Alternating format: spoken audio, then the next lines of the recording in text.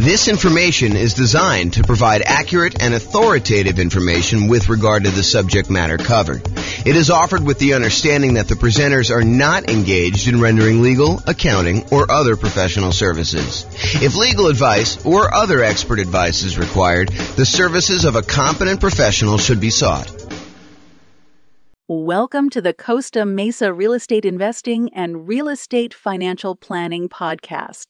Learn all about investing in real estate in Costa Mesa, California, with a combination of real estate financial planning and modeling with numbers specific to Costa Mesa, plus syndicated, more generalized recordings of live and pre-recorded real estate investing classes, not all of them specific to Costa Mesa. Be sure to stay tuned after the podcast for a message from our sponsors. So, creative financing and real estate entrepreneurship. I'm James Orr. So when I started putting together this series of classes, I wanted to cover all of the different real estate investing strategies. I did a single 2-hour class where I went through all the different strategies with like a big picture overview. But then my idea was to go through then and dive deep into each individual strategy, talk about those in detail, and then give you real numbers as to how that strategy might perform for you achieving financial independence with these kind of tools, whatever strategy we're talking about, and then compare those across different strategies. Like how does buy and hold compare to fix and flip or creative financing or house hacking or nomading?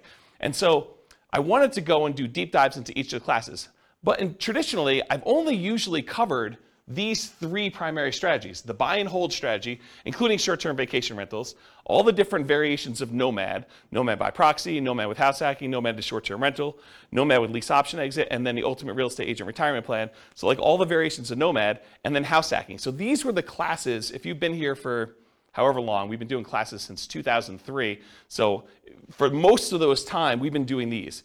It's been really exceptional for us to go do classes on these other strategies. So tonight's a kind of odd class in a lot of ways because I don't typically teach creative financing. I've done a lot of creative financing, not recently, but I've done a lot of creative financing, especially early on in my career. And then like quick turning, flipping properties, BRRRR, wholesaling, options, option auctions, tax liens, and partnerships. So these are sort of like the secondary tier of class topics that I don't frequently teach, although in some cases I've got good experience in those, and especially with the modeling we do, I think you'll learn some stuff that you've never seen before.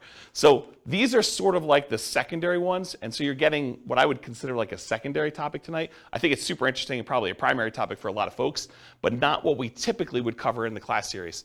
And then there's some stuff that we're just not going to cover, like real estate investment trusts. Go talk to a stockbroker.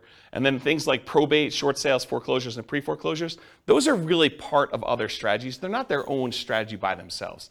Like, someone who's in pre-foreclosure, they could be a good candidate for you coming in and buying the property creatively, but it's not big enough to be its own like 2-hour class, as an example.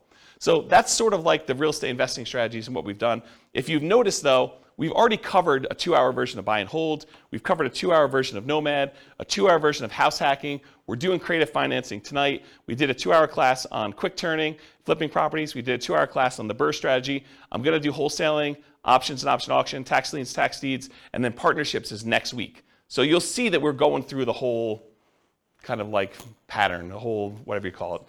Oh, I don't know, the whole thing, whatever it means there. Any questions on this? All right, cool. All right. So I'm going to take some time to go over all the different types of creative financing and make sure that you got that. Did you guys all get handouts? If you haven't been to one of the like class where we've done these models before, there's some handouts for you. If you've been already and you don't mind, because some of them I don't know if I printed enough, but if you email me afterward, I'll give you a copy. But if you just do the one there, it's like a handout that goes over all the different strategies, and then a kind of like a strategy profile for filling out the strategy tonight, and then one for the loans, kind of goes over the different loans. So if you don't have those, make sure you get them. You guys should have copies, right? Yeah, they're the same as last time. They're not any different. They're all the same. Okay, so let's do creative financing. I'm just going to walk through all these different ones. And if you haven't been to a live class before, I'm really informal. So if you've got questions, please interrupt, and I'll be sure to answer any questions you have. If you need extra copies, go ahead and take them while I have them, if you need them, or if you need someplace to take notes. Okay, so creative financing. So let's start with owner financing. So owner financing is when the seller of the property, the owner of the property, acts like the bank. They are willing to accept monthly payments or yearly payments or quarterly payments, whatever you guys decide to negotiate. But most of the time, it's going to be monthly payments. They'll accept monthly payments for you to acquire the property. There'll usually be a mortgage or deed of trust on the property, and you'll make payments to them based on your agreement, your loan agreement with them. And then once you've paid off the property in full, they will release their lien on the property, and you will be the complete owner. So you go to them, and instead of having to go to a bank separately and get financing, you ask the seller to carry back the financing. So you say, listen, Mr. Seller, I want you to sell me your property for $400,000, and I may or may not give you a down payment. You negotiate all that, and you may or may not look at my credit score, which is also negotiated, but then you make payments to them based on whatever interest rate you negotiate, whatever term of the loan you negotiate. So that's what owner financing is. Does anyone have questions on owner financing? It's a pretty straightforward one. Yeah?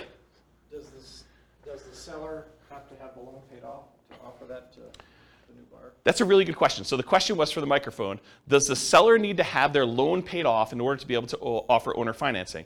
And so for the formal definition of what I call owner financing, yes. Otherwise, you'd be in what I call the wrap financing column here. So if you have wrap financing, then that would be where the seller has an existing underlying loan on it, and then they're wrapping that loan and accepting payments from you for a larger amount, and then they're using part of the payment that you make to them to pay the underlying loan that still exists on there. So my definition of owner financing is it has to be free and clear. My definition with wrap financing is you can get a seller to offer some type of seller financing, but they can wrap the underlying loan there. Or if the seller has the ability, they could pay off that underlying loan completely. Then the property would be free and clear, and then they could offer regular owner financing to you. Okay. Does that make sense? Yep. Okay. So going on to the next one, which is wrap financing. Wrap financing is when the seller has an existing loan on the property, and then they're going to willing to sell the property to you, and they're going to say, look, I owe $50,000 on a $400,000 property, but I will finance the full $400,000. I will collect a payment from you based on a certain interest rate and a certain time period for the $400,000 loan.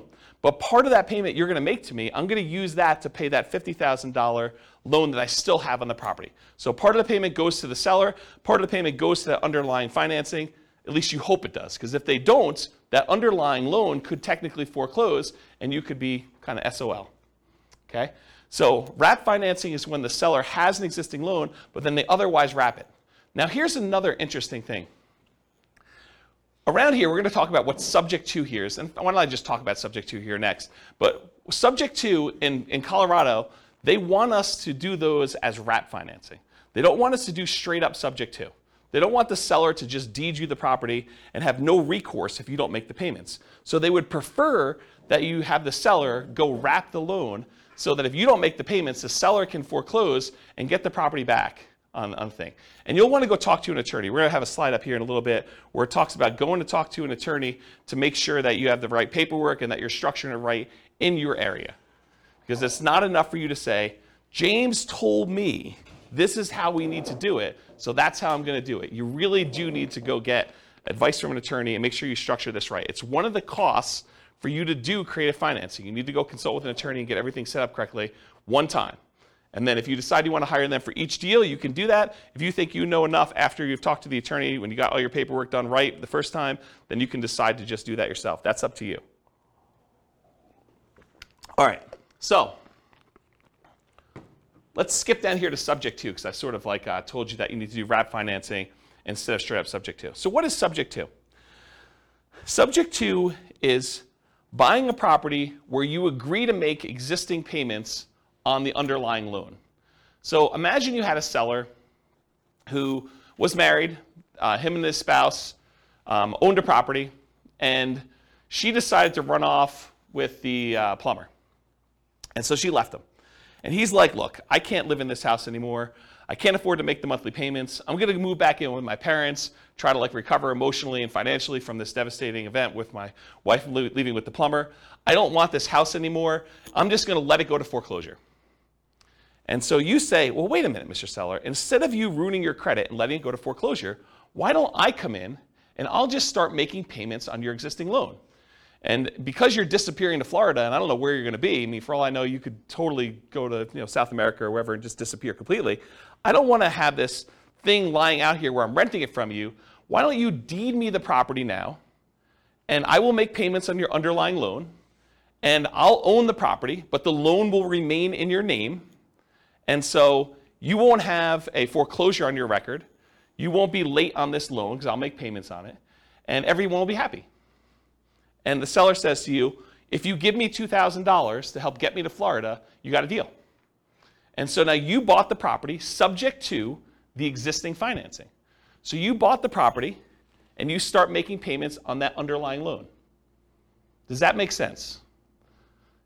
That's what subject to is. It's buying a property and agreeing to make payments on the underlying loan. Did I go, if I'm the buyer here, did I go to the bank and get permission from the bank to make payments on that loan? I did not, okay? And most loans, I would say 99.9% of all the loans being made today have what's called a due on sale or due on transfer clause in them. And what that due on sale or due on transfer clause says is that if the seller transfers ownership of the property, that the lender has the right, does not have the obligation, but they can, at their option, decide to accelerate the loan so the entire loan is due and payable. And if you're unwilling or unable to pay the entire loan off, then they can foreclose on it and get ownership of the property back if the seller transfers ownership and does not pay off the underlying loan. So there is some risk to buying a property subject to. Now, do all banks, as soon as they find out that the loan is transferred, do they all go and say, we want the full thing paid in full and do that? Nope. They don't. But could they?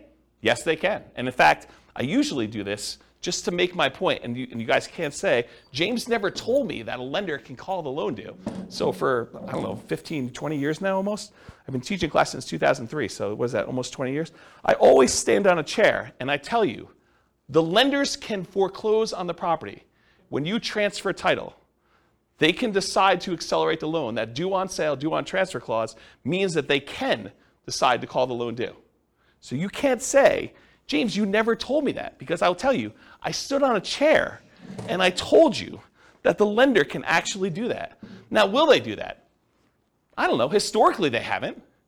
But, if you go and now interest rates for the last couple of years have been in the, 3%, 2% sometimes, 4% range, and now interest rates are 5%, 6%, 7%, and you're going to go, take over a loan subject to, and the interest rate's 3%, and if you had to go refinance, the loan's going to be at 5 or 6%, might a lender be motivated to say, we're going to accelerate the loan?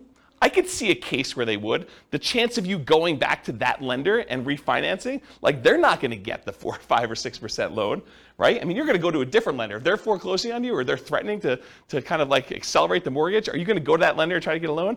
Unless they give you some type of incentive to do so, probably not. So they're not really probably going to directly benefit, but what if they had some motivation? What if they, thought for some reason getting this loan off their books was a benefit to them, and they were looking for a reason to get it off the books? Could they go and do that? Absolutely, okay? And so, remember my example where the guy was going to, his wife left him and went off with the plumber, and now he's moving to Florida? Well, what happens if you don't make the payments on his loan? Right? Now it's a problem for him, because now the loan is now, in default, and he could be foreclosed on. He could have a foreclosure on his record. That's not ideal.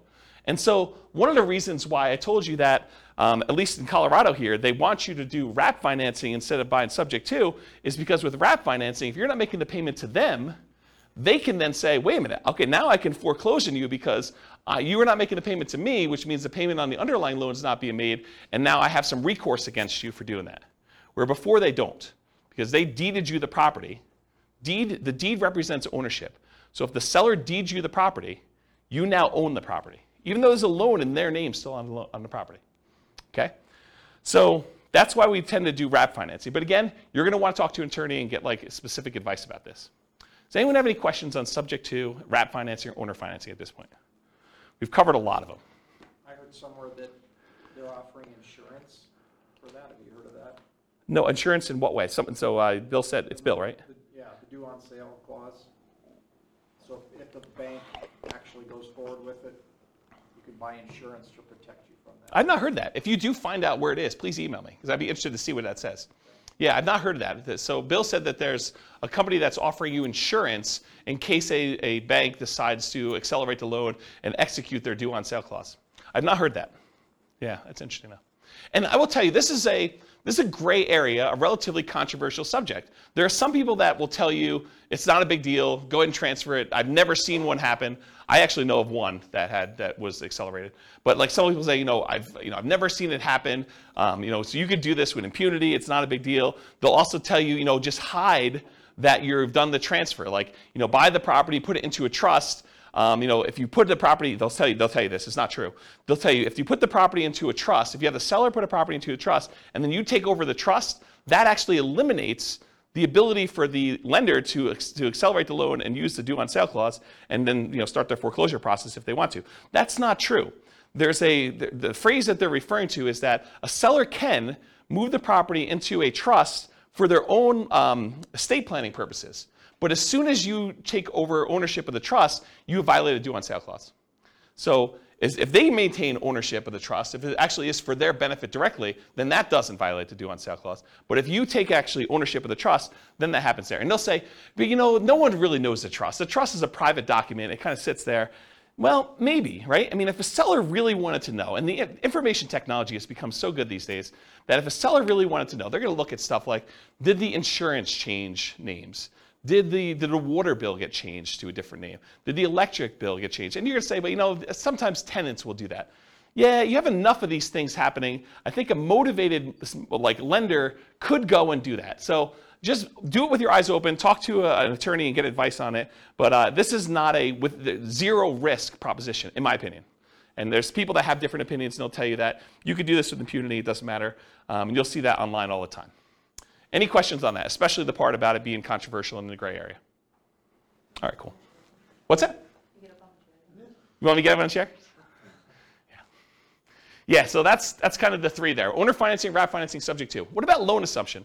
Well, subject to is when you buy a property and you do not get the lender's permission. But certain loans, you can formally go to the lender and actually assume the loan. You could say to the lender, hey, look, this loan is assumable. I would actually like to come in and I would like to take over the payments for this particular seller, and I will formally assume all responsibilities for this loan. And so you can go to the lender and formally assume a loan. That's different than subject to. You're going there and you're getting the permission of the lender, and with the blessing of the lender, and usually a fee, you're going in there and taking over the loan and doing it that way. Does that make sense? That's the difference between loan assumption and subject to. Okay, so the rent-to-own, lease-to-own, lease option, and lease purchase family, they're all really, really similar in my mind, because you're leasing the property. The seller of the property, the owner of the property, is saying to you, look, I will allow you to have occupancy of the property, and in exchange for that, you're going to pay me a fee, usually monthly. It doesn't have to be, but it usually is monthly. They're going to pay you a monthly. You're going to pay the seller a monthly fee in order to lease the property or rent the property for a period of time. But then, in addition to that, you agree with the seller. Look, Mr. Seller, provided I pay the rent for the next year or two, how about you give me the ability to buy this property from you at some point in the future for some price that you've negotiated, with some terms that you've negotiated, like who pays what and when and how. So that is a lease option or a lease purchase or a rent to own or a lease to own type of situation. You're leasing the property and you have the right to buy the property at some point in the future. So a lease option is a lease agreement with an option agreement. You have the option to buy the property at some point in the future. You can choose not to exercise your option if you want to. That's what a lease option is. You lease the property, and at some point in the future, if it makes sense to do so, you can go and buy the property. Lease option. A lease purchase is a lease agreement with a purchase contract. And there's usually a little bit of a stronger implication in a purchase contract that says you intend to purchase the property. It doesn't mean that you have to, unless it's specific performance, in which case you could be sued if you don't perform. But in most cases, it's some type of lease purchase, and the purchase is usually based in some type of earnest money, where if you don't exercise the purchase contract, then you lose your earnest money. Although there's some ways you could write it where you don't actually lose your earnest money, but I think most of the time there's some type of loss there. So rent to own, lease option, lease purchase, they're all really in that same family. You're leasing a property for a period of time, and you have either the option to buy it or you have an implication to buy it with a purchase agreement. So those are what those are. Anyone have any questions on those? Okay. Agreement for deed, bond for deed, contract for deed, installment land contract. So when you buy your car, you don't actually own your car until you've made all the payments, right? You get the title at the end. Well, that's sort of what this agreement for deed, bond for deed, contract for deed, installment land contract are. You're making payments on a property over time, and if you fulfill all the payments in the terms of your agreement, then at the end of that, the seller is going to give you the deed to the property. You have an agreement to make payments and then eventually get the deed. Bless you. Or you have an installment land contract. You have a contract for the deed where you're agreeing to do certain things, and at the end you get the deed for the property. So it's sort of like car payments for houses is the best way I can describe it. Okay? So those really are the 6 types of creative financing. Owner financing, where they don't have a loan and the seller acts like the bank. Wrap financing, where they have an underlying loan and the seller acts sort of like the bank, but there's a loan on the property. Loan assumption, where you formally go and assume responsibility for the loan with the lender. The rent-to-own, lease option, lease purchase family, where you're leasing the property and you have the right to buy it at some point in the future. The agreement for deed, contract for deed, installment land contract, that sort of family, where you are kind of like making payments and then you get the deed at the end. And then finally, subject to, where the seller just deeds you the property and technically you don't even have to make payments on the underlying loan. It doesn't have to be that. You're just buying the property knowing that there are existing liens on the property. But in the overwhelming majority of the cases, you're going to agree to make the payments on that loan. You're buying the property subject to, and you're going to agree to the seller that you're going to make those payments. Any questions on those 6? Okay. So for tonight, I'm gonna discuss those different strategies, and we're gonna go into like all the different risks and is it scalable and all the kind of different characteristics of doing these strategies. But I'm gonna talk about things, and I have to generalize in order to do it. Are there exceptions to what I'm gonna say tonight? Could you say to me, but James, what about this really weird situation where this happens and this happens and this happens? Isn't that sort of different than what you're saying?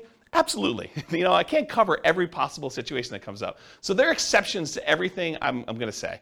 And I've tried to be comprehensive and include everything I can, but it's not possible to do that. There are exceptions to everything. So you can find a deal or structure a deal to make choices that are not in line with what I've defined here. And beware, just because you don't think there's a chance that X can happen, it doesn't mean that it won't happen. This is designed, in my opinion, to be a starting point discussion to help you make better investing decisions on your own with additional knowledge. This is not like the end of your education. And at a minimum, in my opinion, in order to do any creative financing deals, you should budget talking to an attorney in your marketplace who like specializes in doing creative financing to make sure you're doing it right in your marketplace. You should not say, James told me this, therefore it is 100% correct in my marketplace. Okay? Do your own research. All right, so creative financing variations. So if you have your handout with you, the one that has like all the different creative financing things on here, you'll notice at the very top is a quote. It says, what's a strategy? A strategy is a unique combination of entry, holding period, and exit.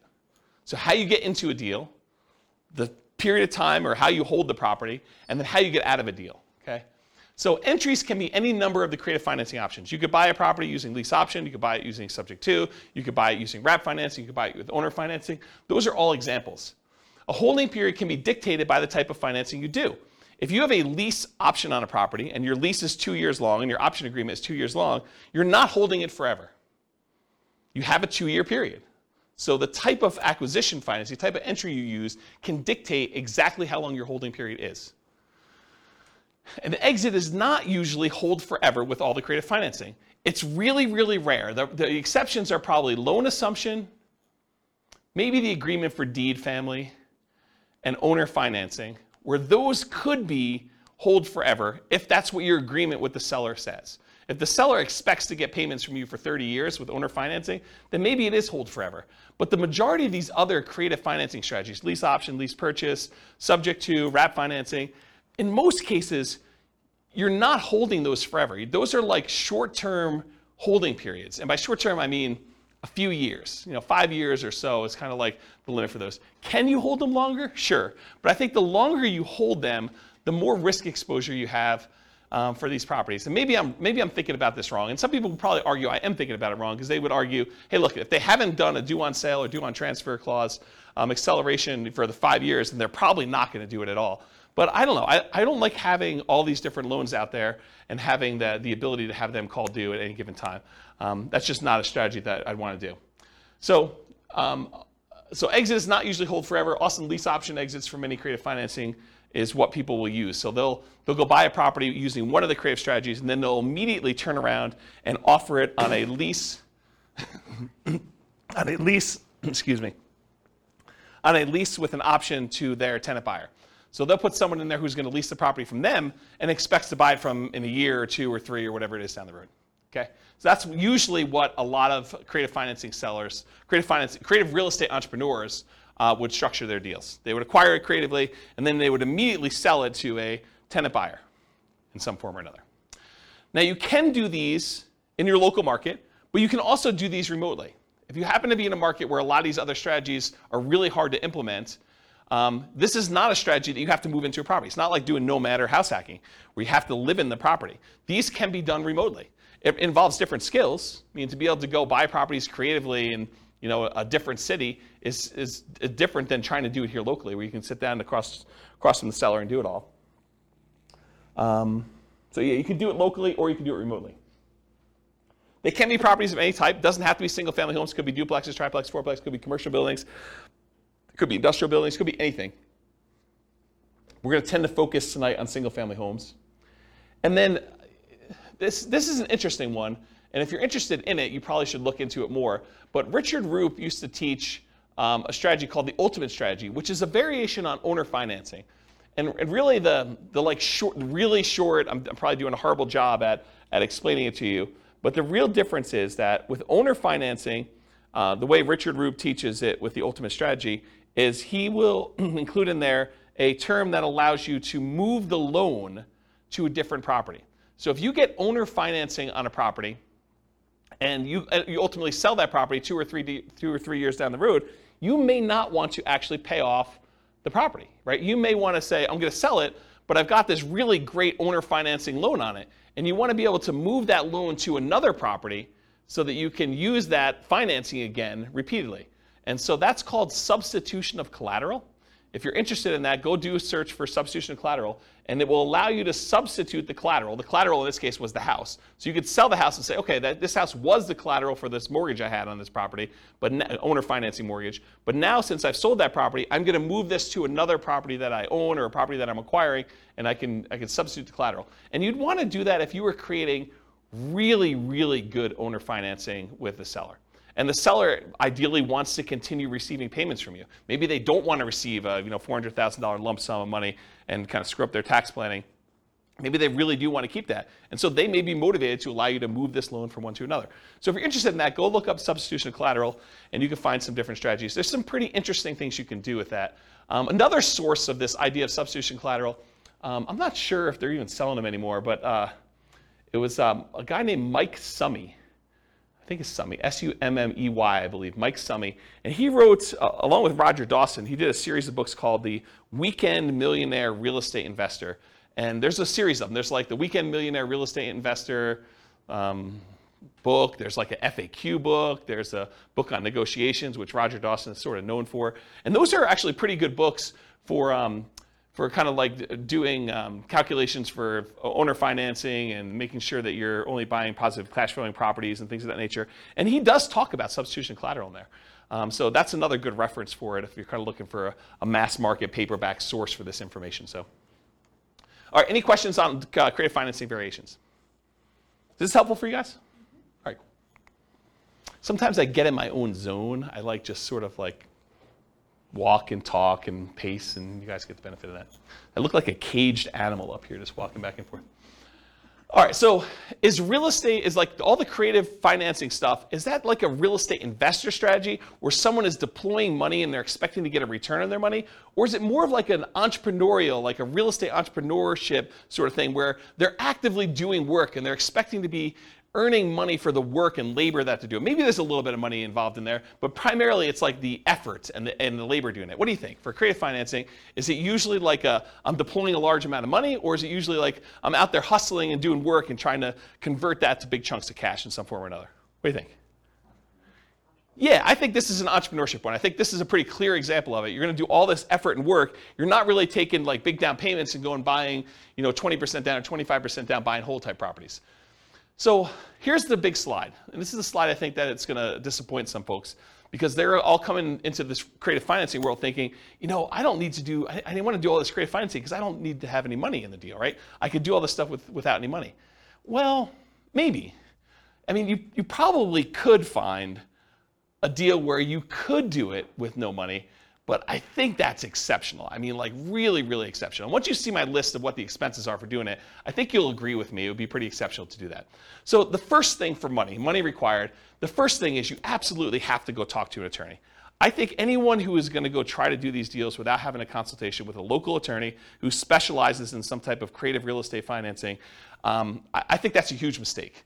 I think you could easily lose a lot more money than you could possibly make on this deal by screwing this up. And so it pays to go have a 1 hour, 2 hour, 3 hour consultation. It'll cost you, I don't know, $500, maybe $1,000. But if you think about it in terms of being able to acquire deals creatively now, I think that's a worthwhile expense to do that. So number one, you need to have a consultation with a local attorney to get the correct paperwork and advice on how to structure these deals. Because if you hadn't come to this class or listened to this episode on the podcast later, you would think to yourself, oh, I'll just buy subject to. I don't know about this whole wrap financing thing. I didn't realize that was going to be a big issue. And it's not an issue until it is, right? It's not an issue until something happens where now the seller feels like you screwed them, and they go and they talk to the Division of Securities, or what do they call the people that are looking out for the consumer's welfare in like the state? Anyone know what that division is?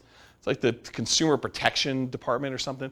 I don't know what they call it. But if they go complain that you're doing this kind of weird stuff, and a kind of government agency with unlimited resources and trying to make a lesson of you, I don't know. I'm not sure I'd want to be on the other side of that. So I think you want to go talk to an attorney, make sure you structure this correctly, get the right paperwork for your city, make sure you're doing it right. So that's money required. And I think if you're doing your first deal, I think you could structure this in a way where that becomes almost a cost of doing the deal, right? You can come to an agreement in kind of spirit with the seller and say, look, seller, so once we come to an agreement on paper, I'm going to go meet with the attorney and have the attorney draft this up the way it's supposed to be with legal paperwork. And that sort of becomes part of your acquisition for the property on that first one. You don't have to do it ahead of time, although I probably would. I'd rather spend the money up front and know exactly what I'm doing rather than wait till the last minute and try to structure it that way. Okay, so money required, consultation with local attorney to get correct paperwork and advice. The next thing is, how do you find these deals? We're going to talk tonight, I have a few slides on marketing. We're going to talk tonight about lazy marketing versus poor marketing. Lazy marketing is where you're willing to spend money in order to get deals flowing to you. That's lazy marketing. Poor marketing is where you're willing to put in effort, time, in order to have deals that you go out there and find. Okay, and I have a couple slides with examples, and I'll go into that. But if you're not going to do all poor marketing, which you're going to get tired of doing this if you've never done this before, to go try to find deals using the poor strategies, it's very, very labor intensive, and I don't think it's very much fun personally. But I think eventually you want to get to the point where you're doing lazy marketing, you're putting out marketing, spending money to do things, and having deals flow to you. So I think you're going to need to have money, bless you, I think you're going to need to have money set aside, marketing, in order to find or acquire the deal. So you're going to spend money in order to acquire the deal. And I'll tell you my assumptions for what we do when we get to the numbers later tonight. Okay, so that's marketing, find, or acquire the deal. In addition to that, you're going to need some type of money to capture the deal. You're going to need earnest money or an option fee. If you're doing a lease option with the seller, you need to pay the seller an option fee in most cases. Some people will teach you online, you could do this really cheap. Give the seller $20, you're good. Still $20. And I think most sellers are probably going to want a little bit more than that.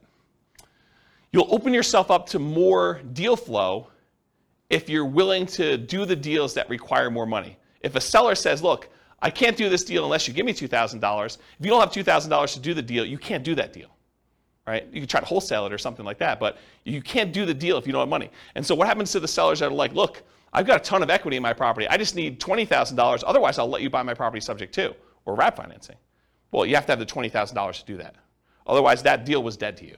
It wasn't a good enough deal. Does that make sense? So by having some money, you open yourself up to an additional number of deals or additional percentage of deals.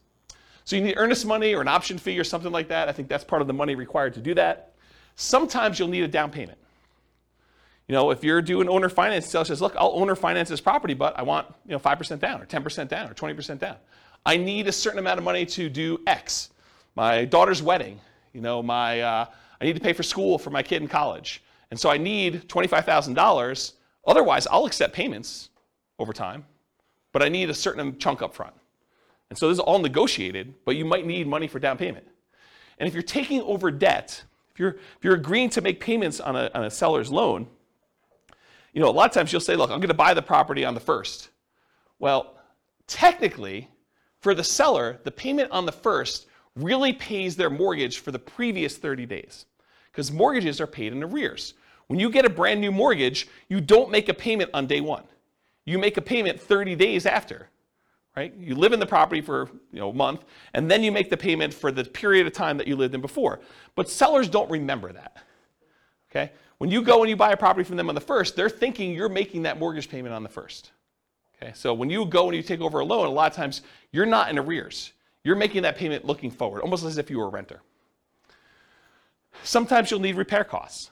So, try to think you're gonna be able to do these deals with no money. A lot of times you're gonna go on a property and, a lot of times the seller is motivated. They haven't been doing maintenance on the property. They haven't been taking care of the carpet. They haven't been taking care of the kitchen. They have a whole bunch of little like fixer-upper sort of things, $500, $1,000, $2,000, paints, things like that need to be done in the property. So sometimes you'll need massive repairs if something needs really serious fix-up. But in most cases, even relatively pretty houses, if a seller is motivated, a lot of times they're motivated. They've been motivated for a little while. They haven't been doing things. Or sometimes you have to make up back payments on a loan. They're 2 months behind on their mortgage. They're willing to come in and let you take over payments on their existing loan, but the reason they're able to do that is because they're going to be foreclosed on otherwise, and so you need to make up 2 months worth of payments. Does that make sense to everybody? Okay. You'll need some closing costs. I think a lot of attorneys are probably going to suggest to you that you close this at a title company or an attorney's office, depending on what is customary in your marketplace. They don't want you to do something at the kitchen table and bring in a mobile notary and have them doing something, because a lot of sellers don't realize that they're transferring ownership of their property if you do it at the kitchen table. They want you to go down to a title company and have it done legitimately. And you probably should buy title insurance in a lot of cases. So you'll need to have regular closing costs in order to acquire some of these deals, especially if your attorney suggests you do that.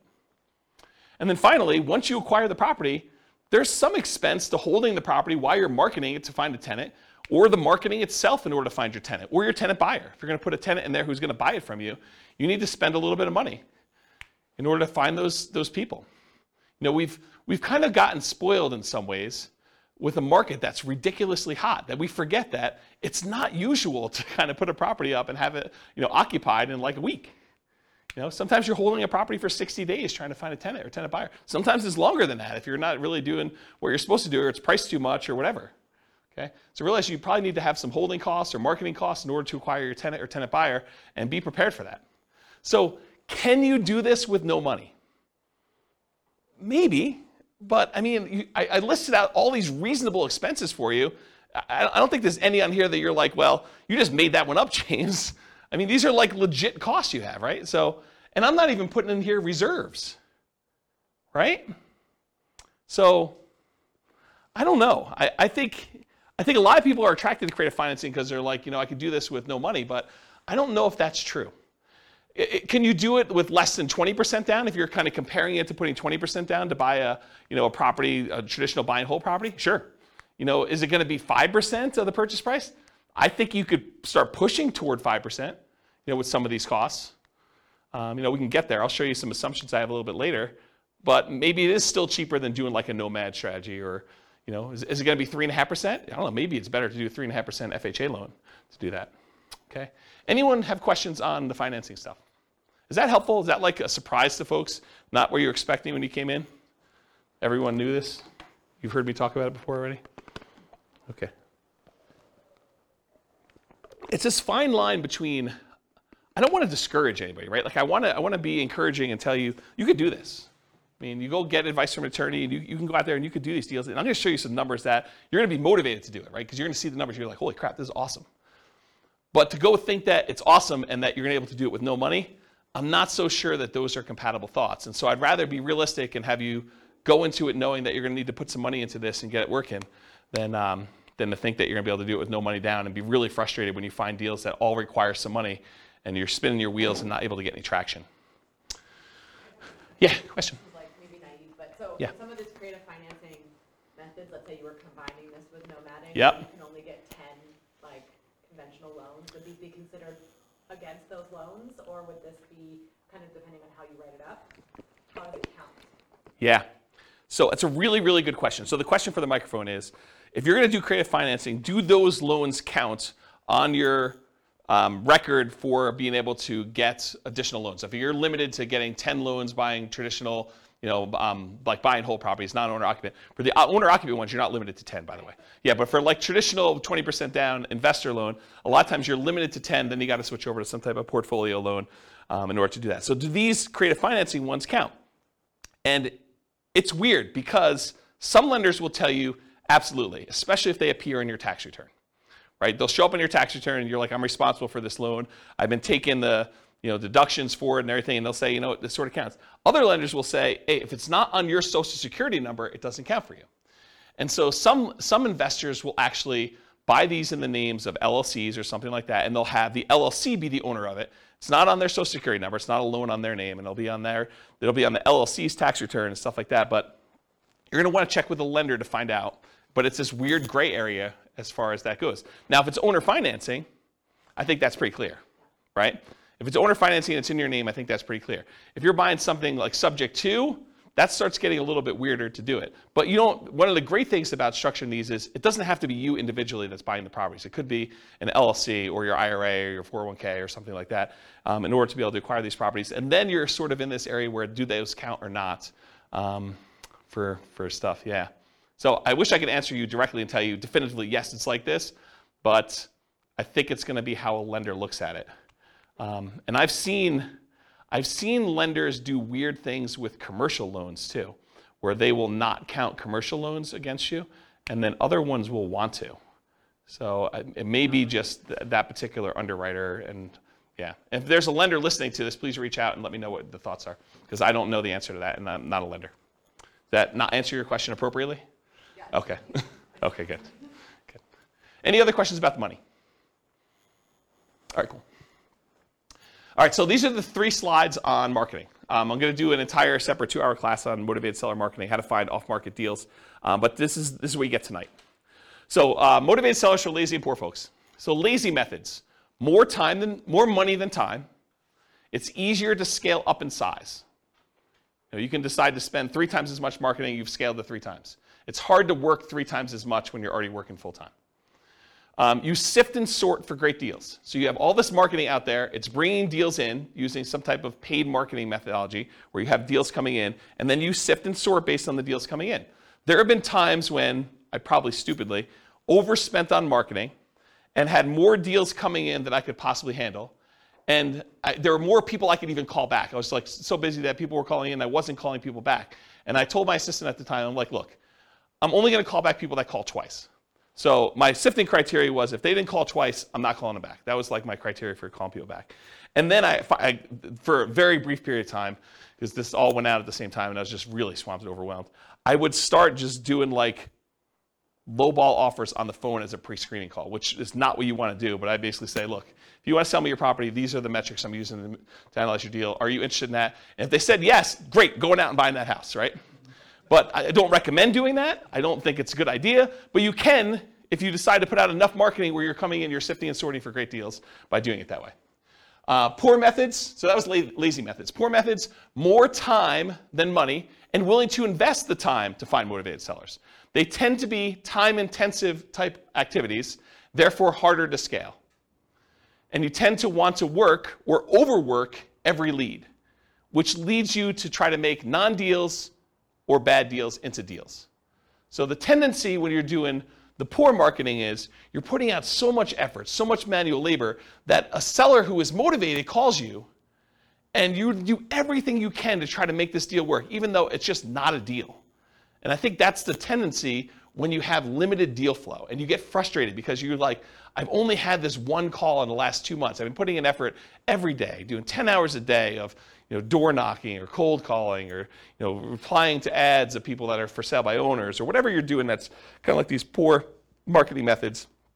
And then finally someone says, hey, I'm potentially interested, and it's really not a deal. The reason why they're motivated is because it's not a deal. It's like something you should not buy.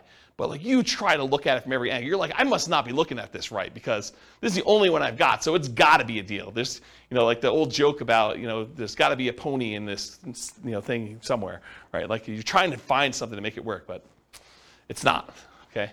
Now there can be some overlap between the two. For example, some people might consider bandit signs, the little signs you stick out in the medians of the roads or the neutral grounds for people that live in areas where they call them neutral grounds. But you kind of put them there and they say, we buy ugly houses or something like that. So some people would consider those more of like a lazy method. Some people will consider them more of a poor method because they're out there like manually putting them in the ground. And I don't know, it's sort of like in the gray area for that.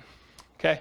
So let's talk about some lazy methods. Lazy methods, again, are the ones where you're being lazy, you're willing to spend money. So billboards and bench signs, car signs, like the magnetic signs you put on your car or car wraps, any direct mail, postcards, yellow letters, handwritten yellow letters, probate letters, all examples of direct mail.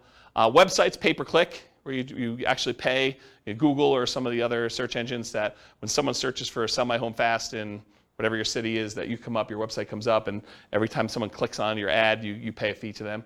Voice or text broadcasts, where you're doing outbound voicemail blast that says, hey, I'm interested in buying your home, give me a call. And then lots of voice broadcasts or texts that say, hey, I'm interested in buying your home, text me back or call me at this number. Those are variations of lazy methods. Newspaper advertising, although newspapers are not nearly effective as they once were. Although, you probably could find like one that does work. Radio and television ads, and Yellow Pages, which again, who uses Yellow Pages these days? But I wanted to be comprehensive, and this is an old list that I used to teach in a class a while ago. Any questions on lazy methods? Okay. Poor methods, bandit signs, those little yellow signs or white signs you put sort of in the median or neutral ground, and kind of says we buy houses or we take over payments and buy a house any condition, cash for house, cash for keys, stuff like that. Business cards, you're putting out business cards, hand them out. People that you meet, contacting for sale by owners, getting on the phone and dialing, going door to door, stuff like that. Door knocking, door-to-door flyers, door hangers, and sticky notes. Any type of door-to-door guerrilla type marketing, I consider that more of a poor method.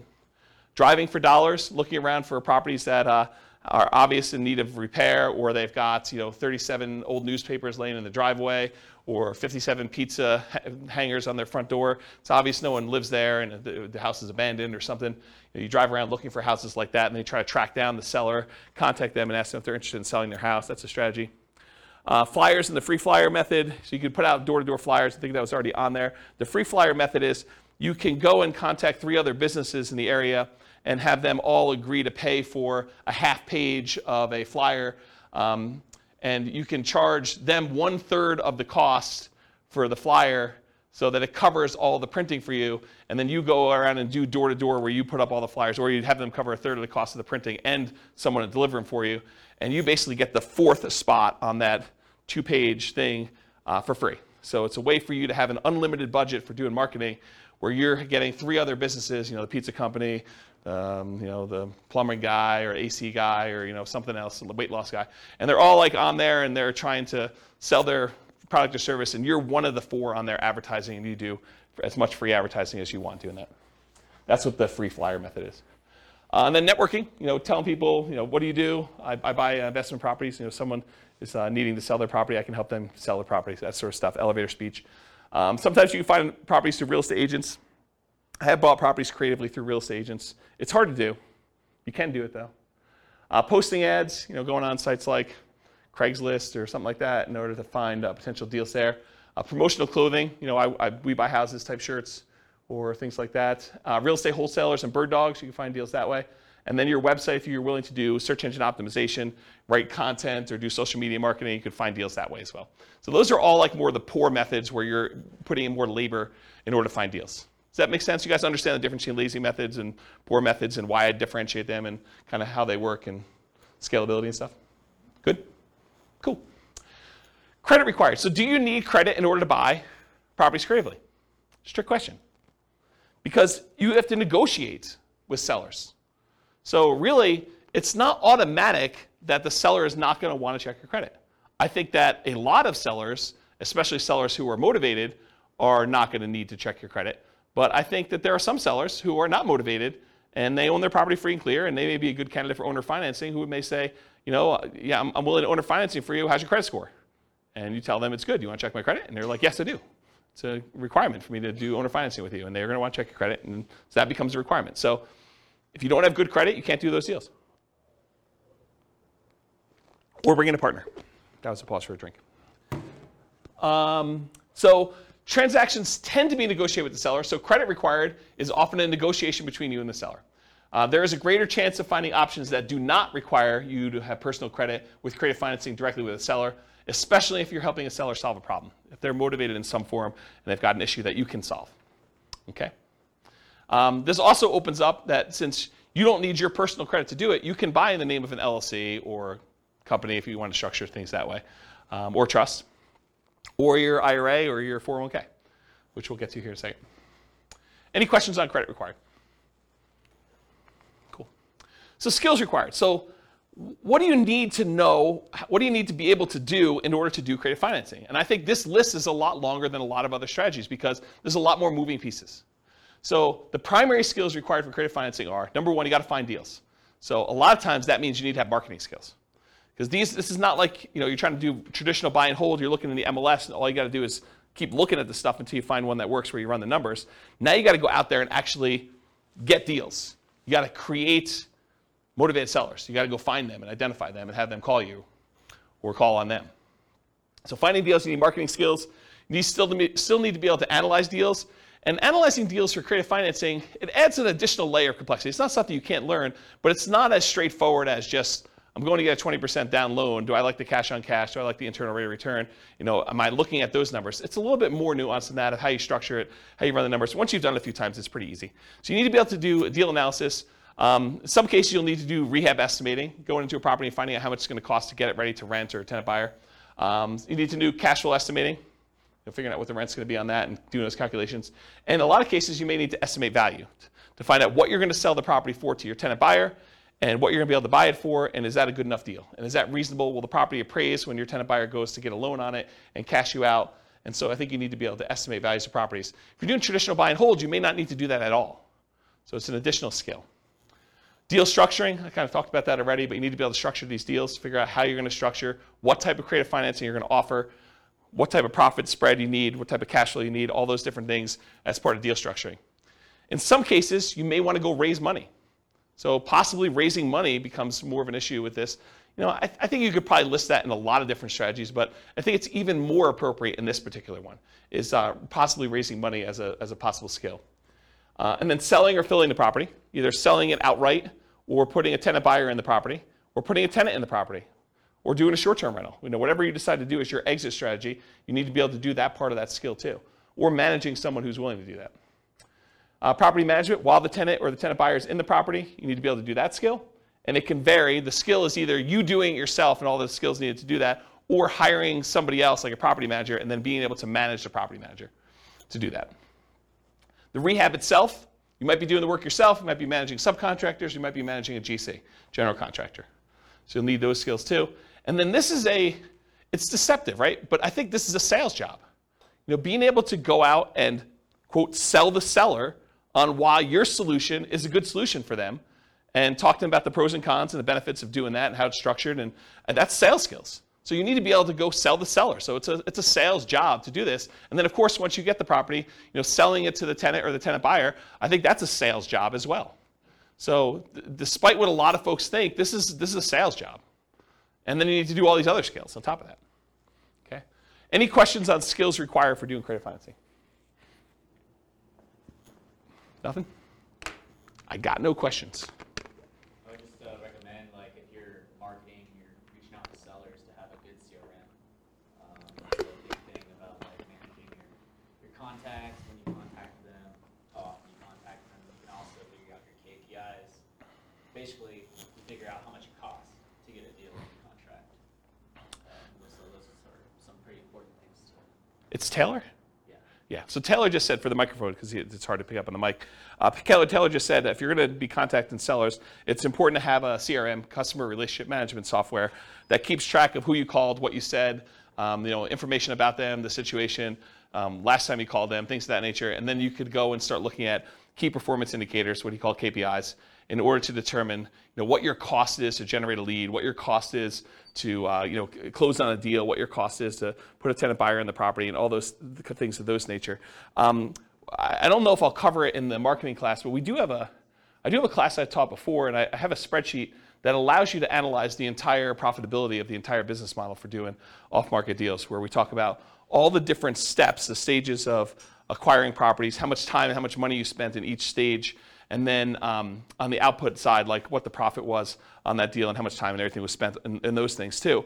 And you can go ahead and change the inputs of all the different marketing you have, and it will trickle out and do the it'll do like calculations to show like if you go and spend $2,000 on postcards instead of $1,000, like how that kind of impacts the number of calls you make and the number of credibility packs you send out and the number of motivated seller presentations you've made and follow-up calls and closings and then all that, how many deals you end up with. And so it does all those calculations for you and it shows you your overall profitability. And if you haven't done that before and you're really going to do this business model, I would strongly recommend it because it kind of gives you some insight into how to do it. So thanks, Taylor. Any questions on skills? Cool. Stability.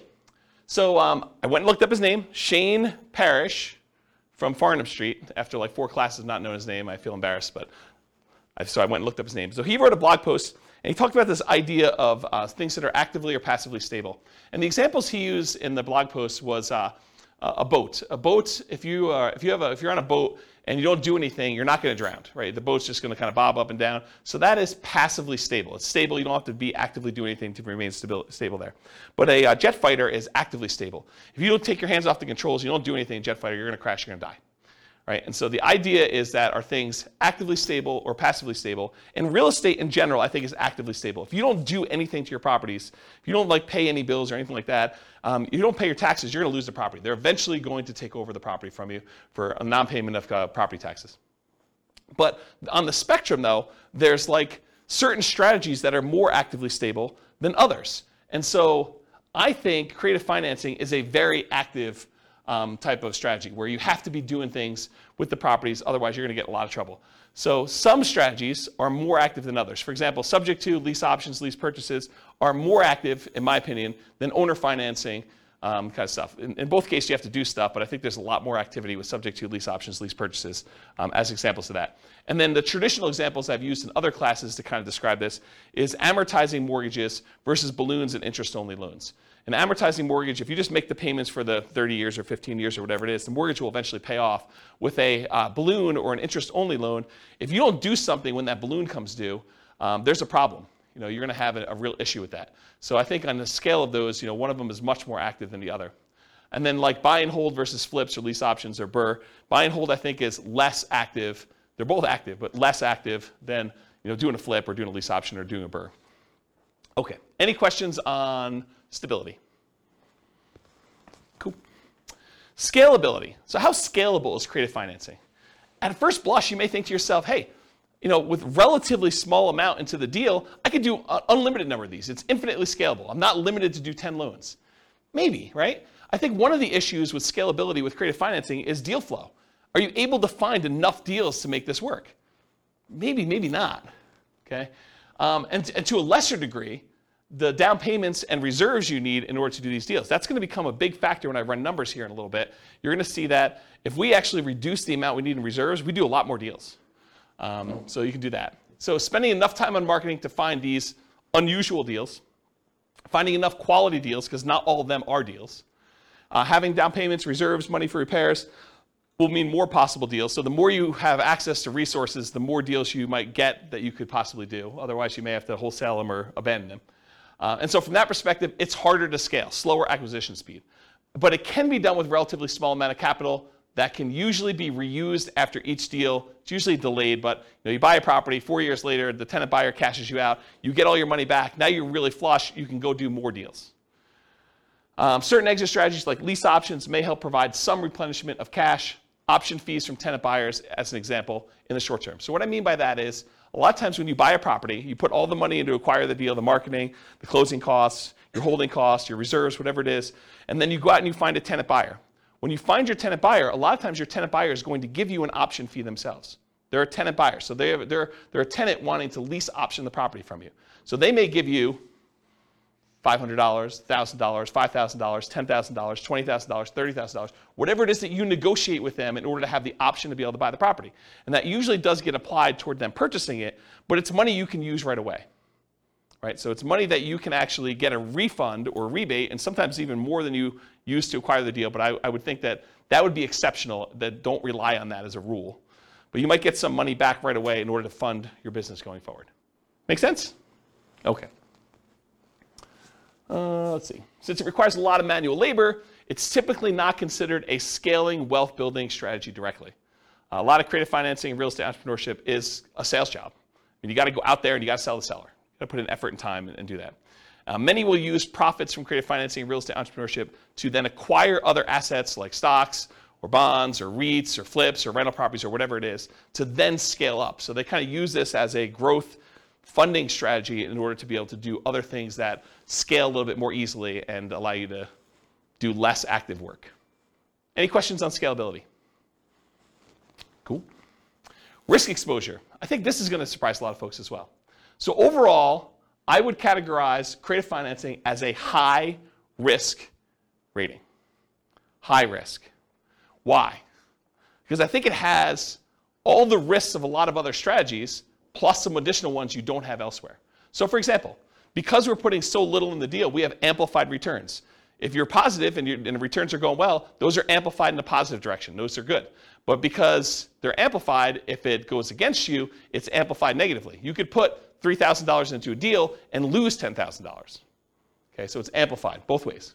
And that's from putting small down payments into the deals. There's also an increased likelihood of negative cash flow.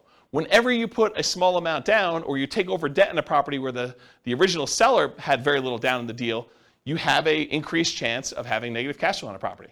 And so we like to refer to these as deferred down payments. If you had put 20% down or 25% down, they would be positive cash flow and you wouldn't have negative cash flow. But since the original owner only put 5% down and a year later they're selling it to you and now you're taking over the debt, maybe they only have 5% equity. So it's like you put 5% down. So you could have negative cash flow on this. And they may still have PMI and things of that nature. So whenever you have small or no down payments, a lot of times you're going to have negative cash flow. There's also a limited selection of the deals that come across your desk. It's not like you're going out and you're picking the most primo, the best possible property you can buy that has the most amazing cash flow. No, you're putting out marketing and like one person comes forward who's motivated, and that may not be the property that you would have otherwise picked as a positive cash flowing deal. It may not have really good like price to rent economics. It may not be the best rental property, but they're willing to sell it to you creatively. So it may not be a deal that you would otherwise have picked if you had a choice of everything in the MLS. And so for that reason, it may be more negative cash flow. Okay? It can be slightly worse financing or interest rates than what you could get today, depending on where the market is. I mean, imagine for a minute, we were at reverse market where we didn't have all these really low interest rates. We had really high interest rates and all this stuff from 2 or 3 or 4 or 5 years ago. And those are where most of your motivated sellers are coming from. And now interest rates are at 2 or 3 or 4%. But those other ones were at 5 or 6 or 7. Well, they could be worse deals than what you could get today if you went out there.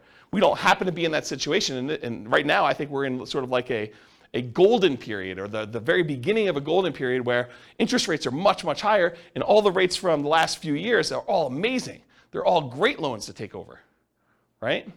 But it could be the other way around, depending on when you're listening to this or kind of when you're doing the market. Marketing money. So the marketing to buy and the marketing to sell, I mean, that's a risk. You're putting that money out there. Sometimes it's not effective. Sometimes your marketing message is not resonating with the marketplace. And you might put out money and not get responses. You may put out labor and not get responses. Often less money risk compared to traditional buy and hold, so less risky in that regard. So you may go out there and spend 1% of the purchase price, just as an example. Let's say you put out $4,000 in marketing in order to try to acquire a deal. You're like, $4,000 in marketing, that seems really, really high. Well, you might pay a point in order to originate a loan, which would be like 1% of the loan amount. So that may be $4,000 by itself. And that's just one of the expenses. So to think you're going to spend $4,000 on marketing and not have to pay some of the costs in order to acquire this property, like acquire property another way, like traditional buy and hold, where you have to do a loan origination fee and some points and some closing costs, which you have some closing costs as well, but maybe closing costs for the loan. All these other expenses, $4,000 might be a little bit cheaper is what I'm trying to point out to you. Okay? You might have possible rehab risk. You didn't know that there was mold or that they were smoking meth. It could be a surprise. So you have some of the rehab risks possibly in there too. You have interest rate risk while you're creatively financing. So before you can sell the property to your tenant buyer and get out, or before you can go refinance yourself because you want to keep the property, you don't want to sell it anymore, interest rates may rise during that time. So you have some interest rate risk while you're doing that. Prices can decline during ownership. You bought a property at a 5% discount and property values went down, since you acquired it. That's a risk you have. And rents could go down. You have a potential for rents going down as well while you own the property. So I think you have those risks. I mean, these are not unique risks to this strategy, but they are risks of this strategy. And I think you have some that are unique to this, which I'll get to here. But they're like not all unique to this particular one, right? Some of these price decline during ownership or rent decline, and I think that's any type of buy and hold. In some cases, you might have your credit at risk. If you're going to get owner financing and they want you to personally sign and personally guarantee the loan, now you have your credit at risk for doing that. If you're doing loan assumption, that's credit at risk, right? You went and you got the formal assumption of the loan from the lender. I mean, now your credit's at risk. Let's see. Your reputation at risk. If you tell the seller, look, I'll make payments on your underlying loan subject to, and you don't do that, that's a problem. That's your reputation. And then you have all the typical tenant and property management risks. So all the ones you would normally have buying a property and renting it out. And then you have the risk of loans being called due, which I think is relatively unique to this. If you're buying a property subject to, they could call the loan due. And you got to figure out what you're going to do if that happens. Any questions on risk exposure? I have a question. Yeah. It may not be exactly related to this, but would be kind of, so are assumable loans a thing anymore still? My parents did this in the 80s. So like, I just feel like now there's an opportunity of people who had 2% or 3% loans coming in and being able to assume that loan. So the question is, are there assumable loans right now? Yeah. FHA loans are assumable. FHA, but only certain types of loans? Is that basically what it is? Yeah. Okay. Yeah. I mean, and they're qualifying assumable, so you need to qualify. Right. Okay. And so you'll take over. What's gone is non-qualifying assumable loans, where anyone can come in and just sign something. Like when in the 80s when interest rates were so crazy, I asked my parents how they ever bought a house. It was because they assumed most of the loan and only, but they said that $16,000 was taxed. The interest was like 23% when they bought that house. Yeah. Yeah. Actually, I had a buddy, he got one of his buyers to assume a VA loan with like a 2.3% interest rate. Yep. This was just a couple weeks ago. So, Did he have VA benefits? yeah. Yeah. So like the guy had VA benefits and the loan was a VA loan. Yep. So he was able, that's why he was able to assume the VA loan. So it's just certain types of loans then.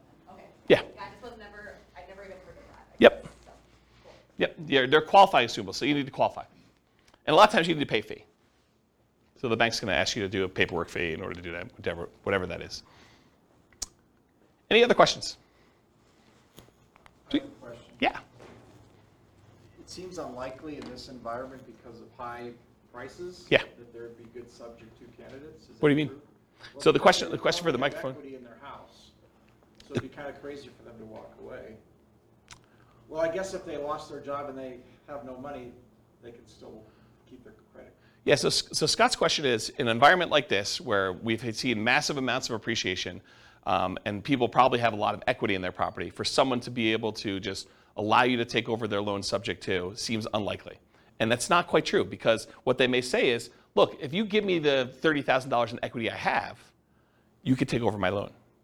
And so you might be able to take over more things if you have some money to put down and be able to acquire that. And it may still make sense for you to do that. You could think to yourself, look, do I want to go and put 20% down to buy another property today and get 6%? Or do I want to do, $30,000 and be able to take over 3.25? And you may still want to do that. So yes, there are still options to do it. I do agree with you, though, that the more equity they have, the more creative you need to get in structuring that. The chance of them saying, hey, I'll walk away and give you, and I'm using that in quotes, 20% of my equity just because that's my loan balance, unlikely, right? I think you can, in some cases, capture some equity. They're willing to trade some of their equity for the solution to their problem. But 20%, maybe, probably not though, right? I think you're more likely to be able to negotiate something where you're buying at a discount. Like, I'll give you an example. I'm going to get to this here in a second, but imagine for a minute that you go in there and you offer somebody to be able to take over their loan, start making payments on their loan at a 6% discount. Well, if they were going to go sell their property with a real estate agent, they'd be walking away from 6% sales transaction costs, right? So it seems pretty easy for them to say, well, if I don't do a deal with you and I go list it with a real estate agent, I'm going to net 94%. And with you, I'm netting 94%. And it's going to be done tomorrow. They may prefer to do that, right? So so what's the difference between 94% and 93%? Not much, right? Especially since the value is not exact. What's the difference between 93 and 92? Yeah, and especially if they need work on the property. And or maybe they don't know the value of what it is right now. Maybe they think it's a little bit lower, a little bit higher. I mean, it's hard to say. And you have unrealistic sellers who think that their property is worth, $50,000 more than the one that sold across the street, who has, backs to a park and has all sorts of crazy stuff, and theirs doesn't. And they think that theirs is worth that. But then there's sellers that are like, I don't think my house is worth quite that much. And the inefficient real estate market is part of what allows us to do some of this stuff. Okay. Yeah. So now, I know I'm not at all well-versed in legal things. Yeah.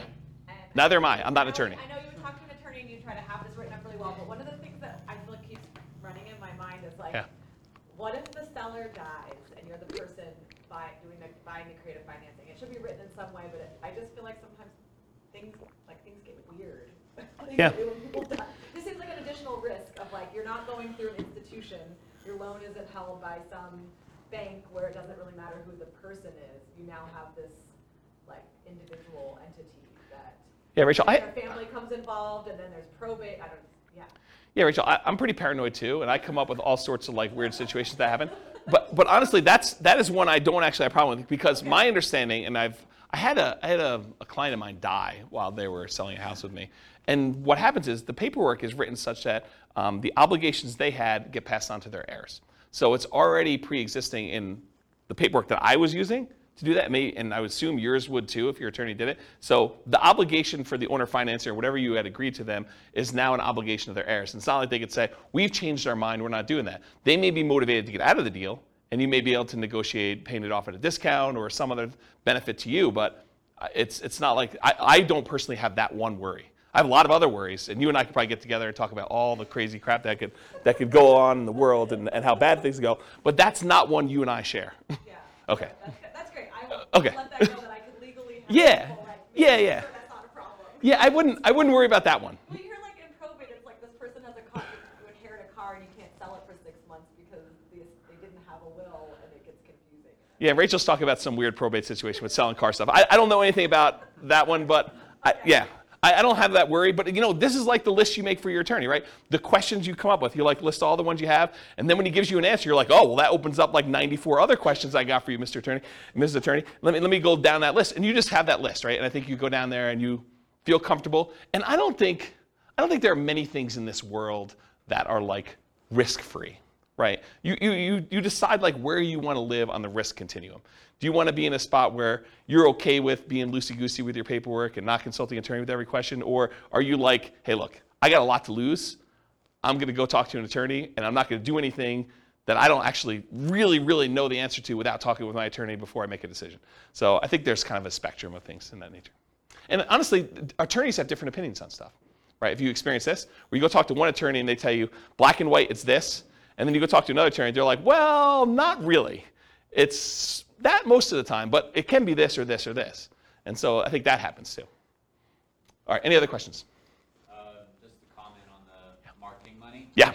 The risk is higher in different markets too. Like here in Colorado, I've spent a lot of money just to get a seller on the phone that said, like, you're the 30th person that said they want to buy my house.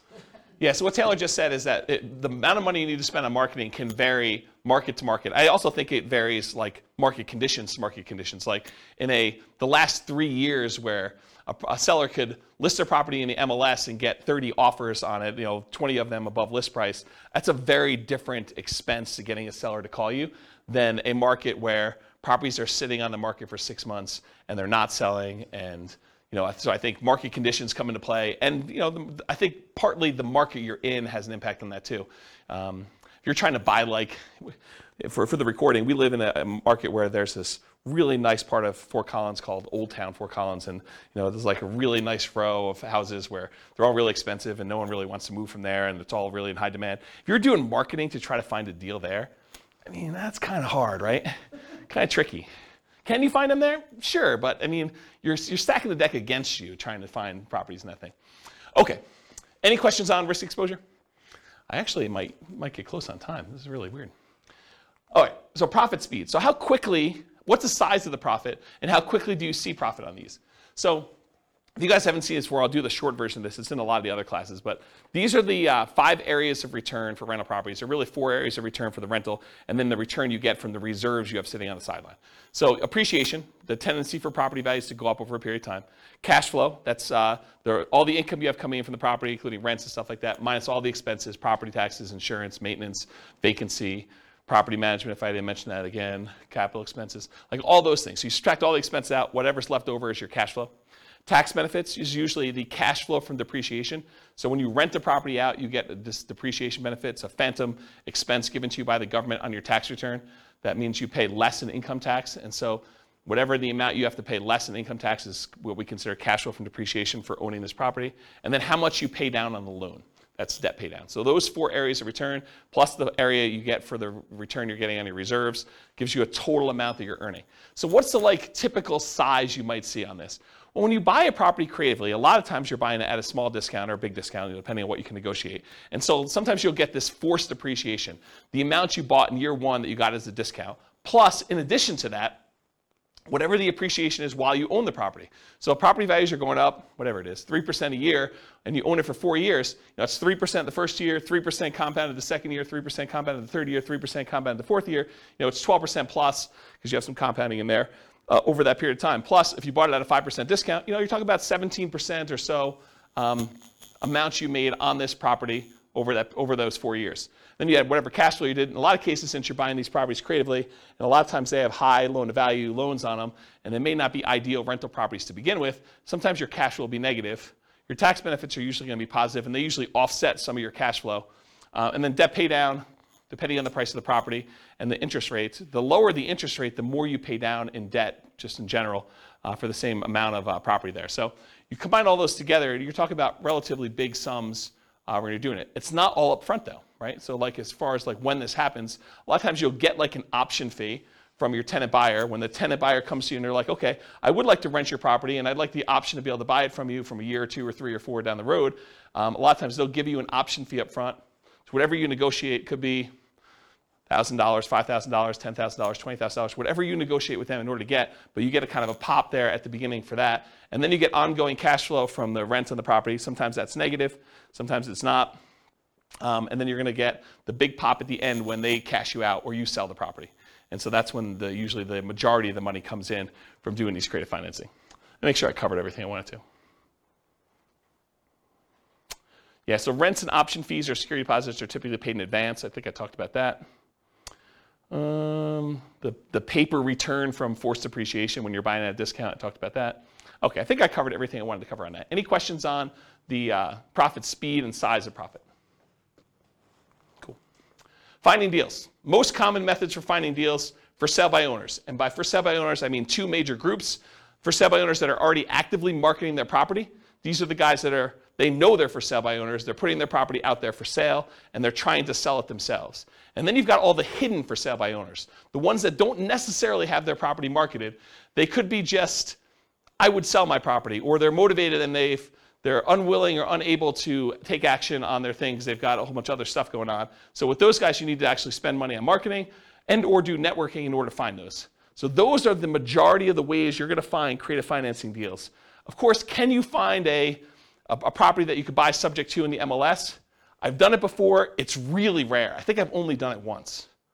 I've bought one property from the MLS subject to. There are some people that teach buying lease options from the MLS, but it's usually a strategy for properties that have been sitting on the market for a long time in a very slow-moving market. So, this is around circa 2008 or so when we had a lot of inventory and properties were not moving very quickly. And one of the solutions that investors would go to is they'd go to properties that were listed in the MLS and they would say, look, I know you had your property listed for sale. It's been on the market for 6 months. You guys haven't had any offers. How about I do a lease option? You stop the bleeding, especially a property that's vacant. I'll stop the bleeding. I'll come in here and I'll make payments on it. And then I'll agree to buy it from you for this price a year or 2 or 3 down the road. And I think for some sellers, that was a good solution to their problem. And I think if we got into a soft market again, I think that could come back. With as hot as the market has been for the last, whatever it is, I think the probability, you can still find them, but the probability of finding those is lower with a really hot market. And then I think really occasionally, especially with a loan assumption, you may be able to find real estate owned. Right now, there's so few properties that have been foreclosed on. I mean, I think we're literally at all-time lows. I was looking at some stats on this recently. But eventually, that comes back around. There'll be some people that have foreclosures, and the bank will take back properties, and some banks actually keep their own properties on their books, and they call it real estate owned. And you may be able to go to a bank and get them to agree to sell you a property, and they may be willing to do some type of loan assumption or owner financing, but it's from a bank, so it's really more traditional financing. But I think you could find some deals that way. And then wholesalers. Imagine like you're out there, but you don't have the money to do a deal, but they decide to come and wholesale the deal to you, and you have the money to do it. So you can find people that are like you out there trying to find deals that they can't take down themselves or unwilling to take down if it doesn't meet their criteria. Any questions on finding deals? Sweet. So to analyze deals, you can use the spreadsheet, realestateFinancialPlanner.com/spreadsheet. It's the world's greatest real estate deal analysis spreadsheet. That's the humble name for it. And so you can go ahead and just use that for doing your rental property analysis when you're buying a property. Just put in what you're putting down on the property, what you're going to get for income on the property, and you can do all the analysis you need to for that. Any questions on analyzing deals? I probably need to do like a class on how to analyze deals, like how to fill out the spreadsheet, right? Or no one needs that? No one needs that? Wow, okay, I won't do it then. Sweet, save me a night. All right, market conditions. Really, no one needs it, huh? That's good.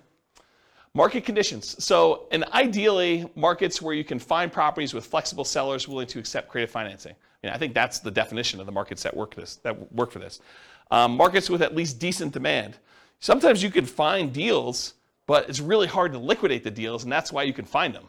So I think you have to kind of balance those out. You need to find a deal that's good enough where you can actually make the deals work on the exit side. It is challenging in markets where sellers have lots of options. If a seller can go list their property, get 20 offers the next day by putting in the MLS, it's really hard to get your creative financing deal accepted. Really hard, right? I mean, if they have options of 20 offers, 5 of them are all cash, above asking price, no contingencies whatsoever. Another 10 of them are above asking price but with loans, and 5 of them are at list price or slightly below because they're just not in touch with reality. What solution do you offer them as someone coming in with creative financing, right? That's the hard part. You need to have a solution that you can offer to somebody that solves the problem. And if they have the ability to solve their problem another way, it's going to be really tricky for you.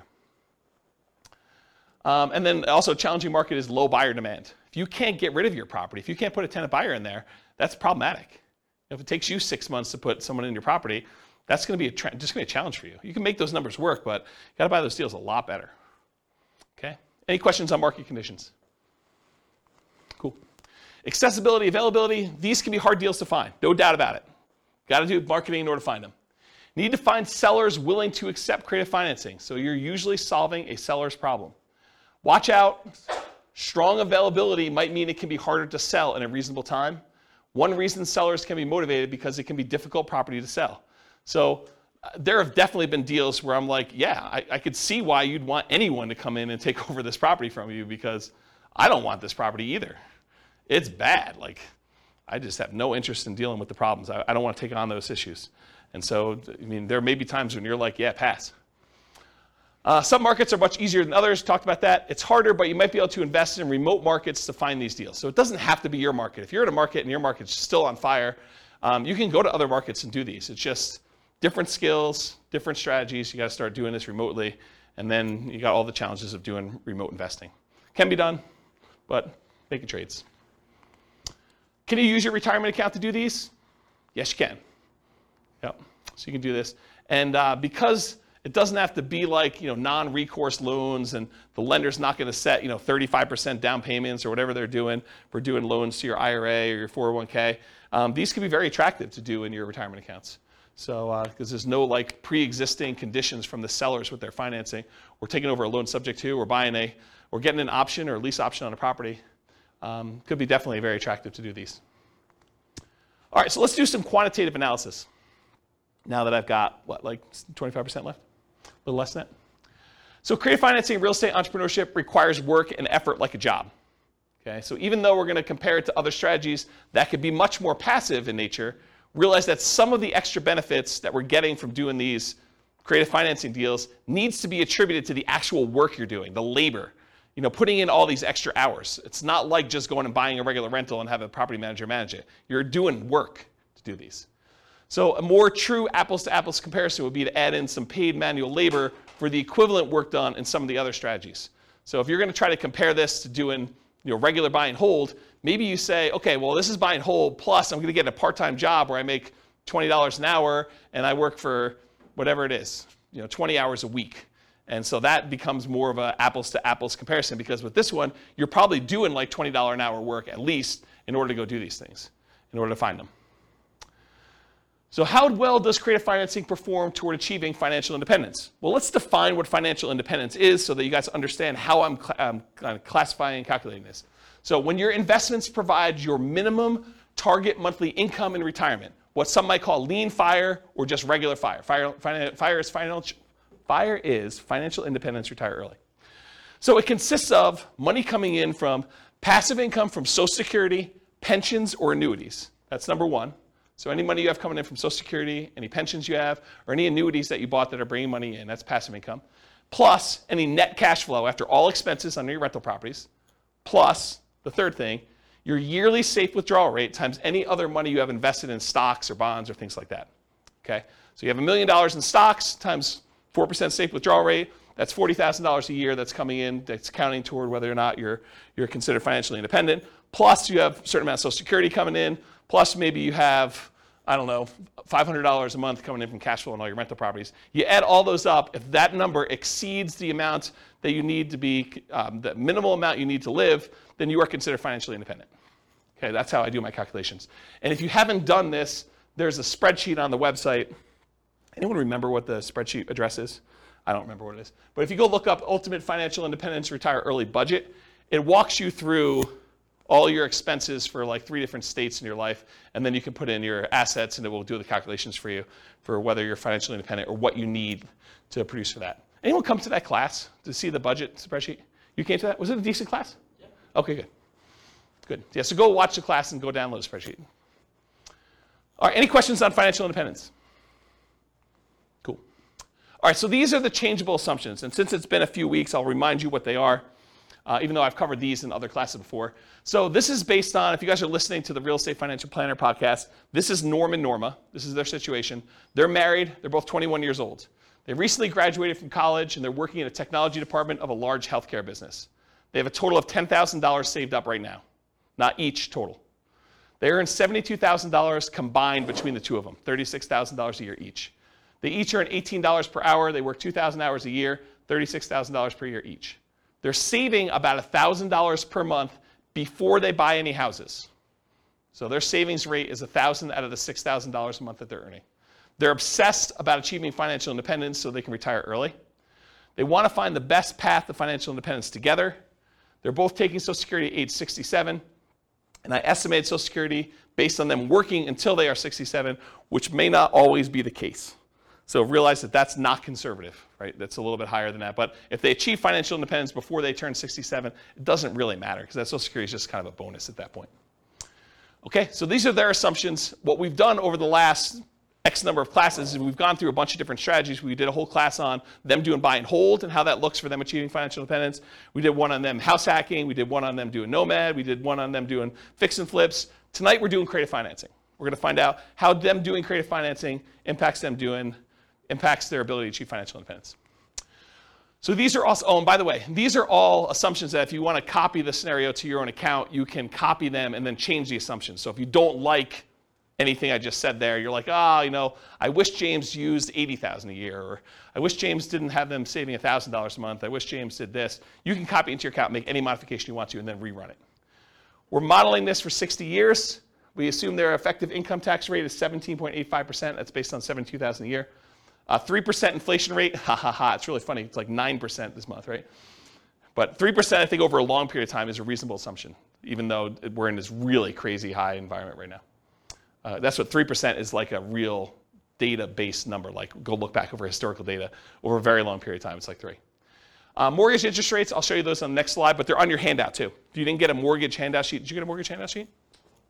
Can I have yours? You guys have your own copies, right? Yep. You guys got them too, right? Everyone got a mortgage sheet? We'll talk about those in the next slide, but those are the interest rates I used. Then a 4% yearly safe withdrawal rate. We're saying they need $5,000 a month for their target monthly income in retirement in today's dollars. So that does increase with inflation over time, but it's really like $5,000 in today's dollars. And their ideal lifestyle, if they can get there, is $10,000 a month. I'm not going to use that in the presentation, but that is a true statement. Okay. This is the mortgage rate handout sheet. In the middle section, it shows you all the different interest rates for the different loans for owner-occupant and for investment properties and stuff. So those are the assumptions I've used on the different classes. Today's class, I think we're using 5%, which is sort of like a between the investor loan and the owner-occupant rates that are even on there. Because we're assuming we're coming out of like a really good interest rate environment. I didn't want to handicap them too much, but I didn't want to use like 2.5 or whatever it is, because I didn't want it to be too good. Okay, so really young eyes, whoever can read this. What's line 3, Rachel? Okay, so here we go. $375,000 property value, and that's the purchase price, although they're going to be buying at a discount, which I'll talk about here in a second, and it goes up at a rate of 3% per year. So I'm assuming appreciation rate is 3%. I'm being really, really modest, in my opinion. I think that's conservative. Anything better than that helps them while they own the properties. It hurts them a little bit when they're buying more expensive properties in the future, but it helps them for the ones they own. They're taking over debt, so we're assuming they're doing some like a subject to or wrap financing or something like that. And I've set the default that says they're getting a 6% discount from the after repaired value. So this is that argument I made earlier. Look, you're going in there and saying, look, you're going to go and the alternative is for you to list a property with a real estate agent. You're probably walking away, although real estate agents are completely negotiable. You can use whatever numbers you negotiate with your real estate agent. But I think 6% is a very common one that people have used in the past. So what we're saying is, we're going to buy the property at a 6% discount, like what they would net if they walked away from a real estate agent is some way of looking at that.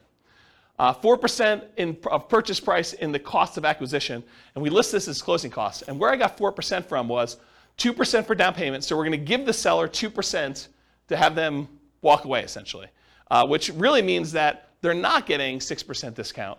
They're really getting more like a 4% discount, right? Because we're going to give them about 2%, although it's 2% of the purchase price and 6% discount from ARV, but it's close. So 2% for down payment. We're going to need to give the seller some money. 1% in marketing costs, so 1% of the property value, our purchase price, is what we're going to use in order to spend on marketing, postcards, letters, bandit signs, whatever we're going to do in order to find deals. But we're assuming that that's a cost to doing the deal. And then 1% in the actual closing costs, going to get title work done, closing services, notary, legal fees, whatever it is there. So I just put that in there as kind of like a placeholder. So I use 4% for our transaction costs to do that. Seller's not giving us any concessions. They're motivated. We require 6 months of reserves of personal expenses, this property's expenses, and each of the other properties that you've already bought. And so I want to talk about this for a minute because it's kind of important. I use 6 months of reserves because I think it's prudent for you to have these reserves, right? I think you acquiring rental properties and not having your personal reserves and you not having reserves for the other rentals you have or you having reserves for the one you're about to buy, I think is kind of silly. But I did run some variables. I ran some variations on these. But really, I said to start with, we're going to say you need 6 months of reserves of personal, 6 months of reserves of all the previous properties you bought, and 6 months of reserves of any properties you're buying in the future. I think that's prudent to have moving forward. And so you need to have all those reserves in order to be able to buy the next property. No debt to income limitations because you're basically taking over debt. So you don't go to the bank and qualify, so there's no DTI calculation that's going to limit you purchasing things, which did exist in other scenarios we ran, right? Buy and hold, nomad, house hacking. We looked at your DTI to make sure that you could qualify. In this case, we don't, right? We're not doing DTI because you're not qualifying for the loans.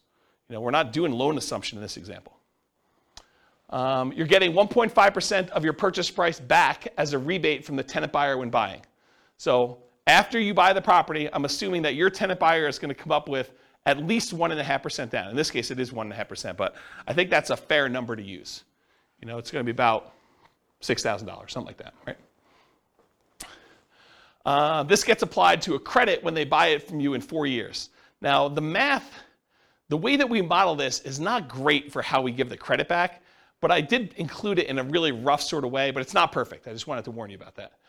We're using a 5% interest rate that you're taking over on the loan and that you are paying PMI. They do have PMI on their loan. They didn't put that much down, so they got private mortgage insurance.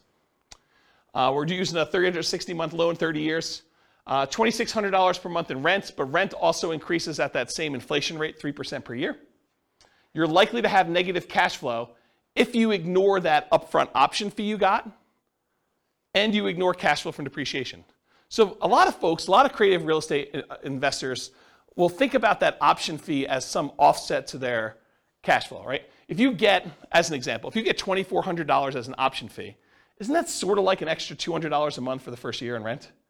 So if you were like negative $100 a month on rent, but you got $2,400 in the option fee, it's not really negative $100 a month in rent if you really got the option fee up front. You just got like prepaid rent up front.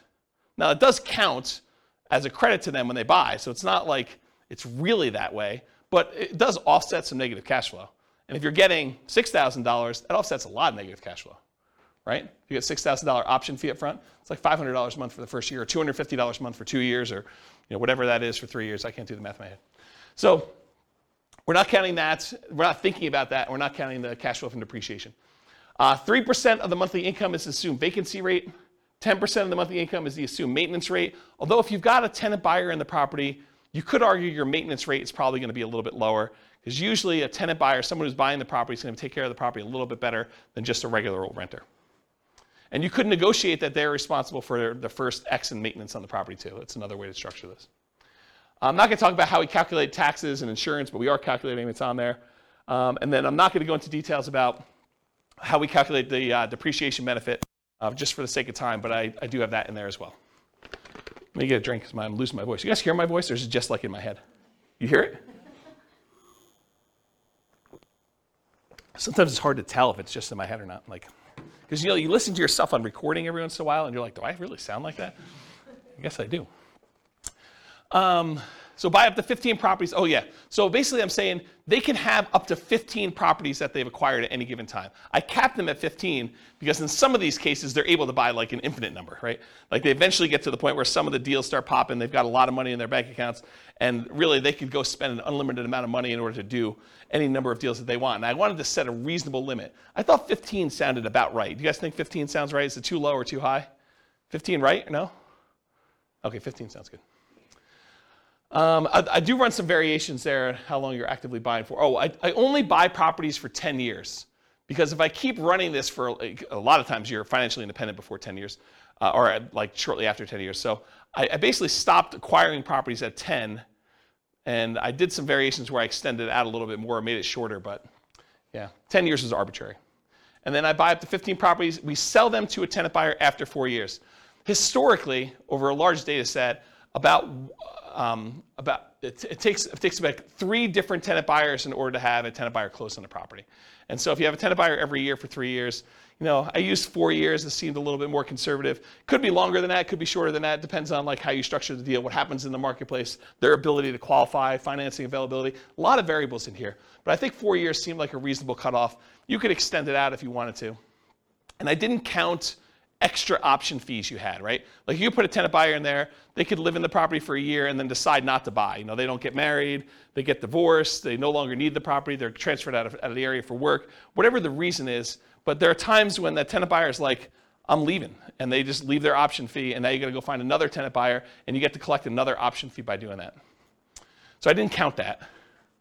And then even after the 10 years, they're selling property. So they acquire them up to 10, and then we can sell them 4 years after that. And then when you sell, it is 1% in closing costs. Usually you're going to negotiate to have the tenant buyer pay all the closing costs, but this is sort of part of that offset to give them that 1.5% credit back. So I sort of finagled it that way. That's where that came from. You're not paying any real estate commissions because you've got the tenant buyer you've already found, and the tenant buyer is buying directly from you, so there's no real estate commissions on the sale. There's a 25% depreciation recapture tax.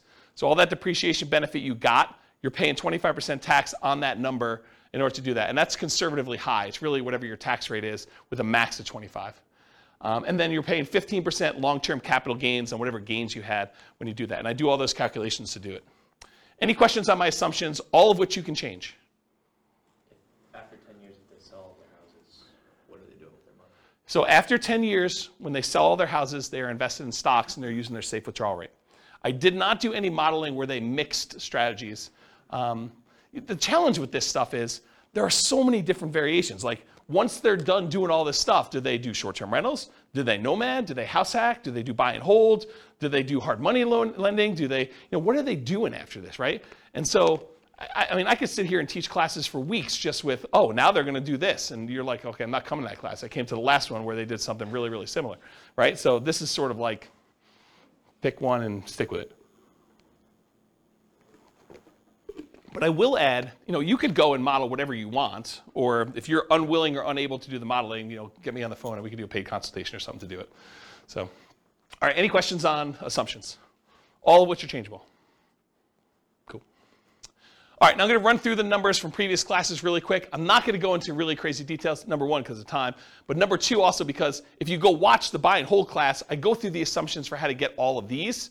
If you go through the house hacking class, I go through all the house hacking ones. You go through the Burr one, I go through all the Burr ones. So I walk you through exactly how we do all that. And then at the end, I'm going to show you the ones for creative financing, which I will take some time. So if they did all stocks and didn't buy any real estate, it takes them 40 years in order to be financially independent.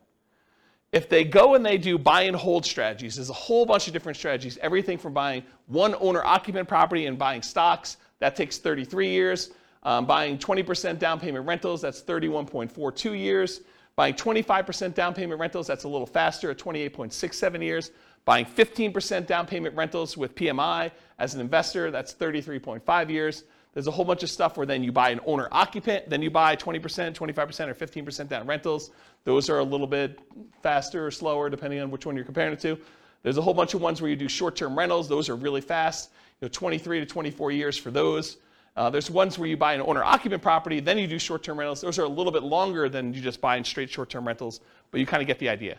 So because of time, I'm not going to go into a lot of detail, but you see the numbers, and if you want more information on buy and hold, you know that there's a separate podcast episode for that, correct? Awesome. This is Nomad summarized.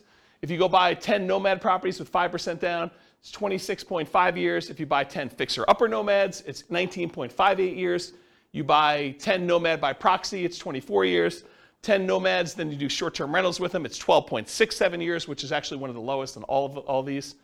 You buy 10 Nomad properties and you get the house hacking roommates, either one roommate, two roommates, or three roommates, or four roommates. It ranges from 21, almost 22 years down to 17 years about with those different ones. If you do Nomads and you do lease option exits, it's about 31 years. If you do the ultimate real estate agent retirement plan, it's about 26 years. So go watch the Nomad class if you want details on any of those. We basically do this class structure with Nomad for that.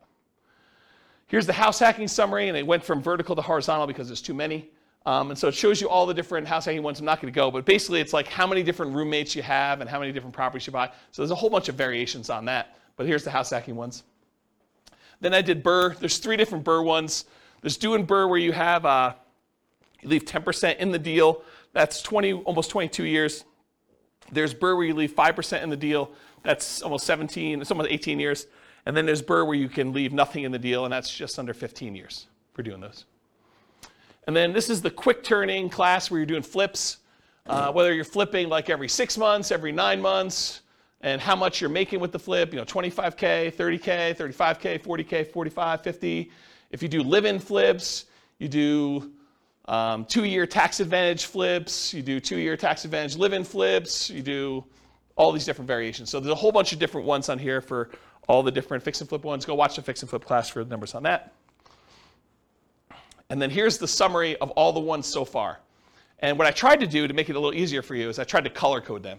So all the ones in red over here are all the all the buy and hold strategy ones. And this shows you how many months it took them to be financially independent using that definition we did before.